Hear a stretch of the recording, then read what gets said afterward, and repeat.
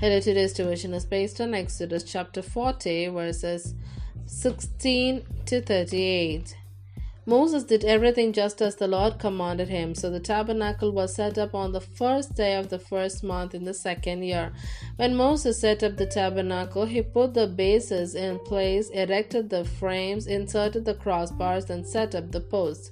Then he spread the tent over the tabernacle and put the covering over the tent as the Lord commanded him. He took the tables of the covenant law and placed them in the ark, attached the post to the ark, and put the atonement cover over it. Then he brought the ark into the tabernacle and hung the shielding curtain and shielded the ark of the covenant law as the Lord commanded him. Moses placed the table in the tent of meeting on the north side of the tabernacle outside the curtain and set out the bread on it before the Lord as the Lord commanded him.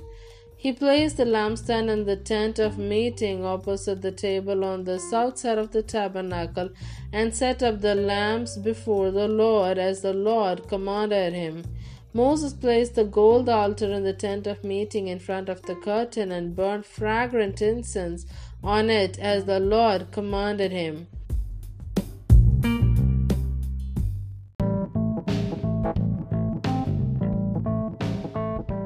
Continuing with verse 26.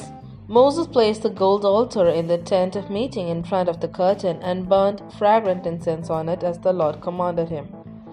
Then he put up the curtain at the entrance to the tabernacle. He set the altar of burnt offering near the entrance to the tabernacle, the tent of meeting, and offered on it burnt offerings and grain offerings as the Lord commanded him. He placed the basin between the tent of meeting and the altar and put water in for washing. And Moses and Aaron and his sons used it to wash their hands and feet.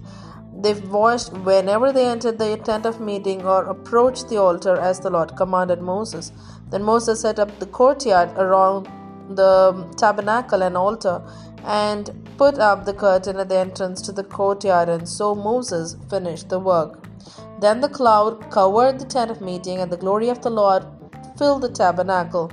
Moses could not enter the tent of meeting because the cloud had settled on it, and the glory of the Lord filled the tabernacle.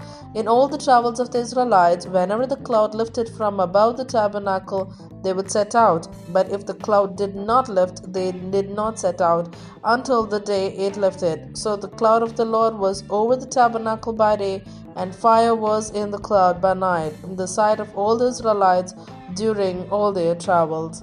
Here ends the Bible reading.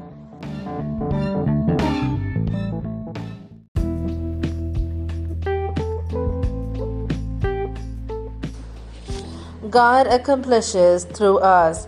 When we obey God, He makes the remotest star and last grain of sand assist us. O Chambers.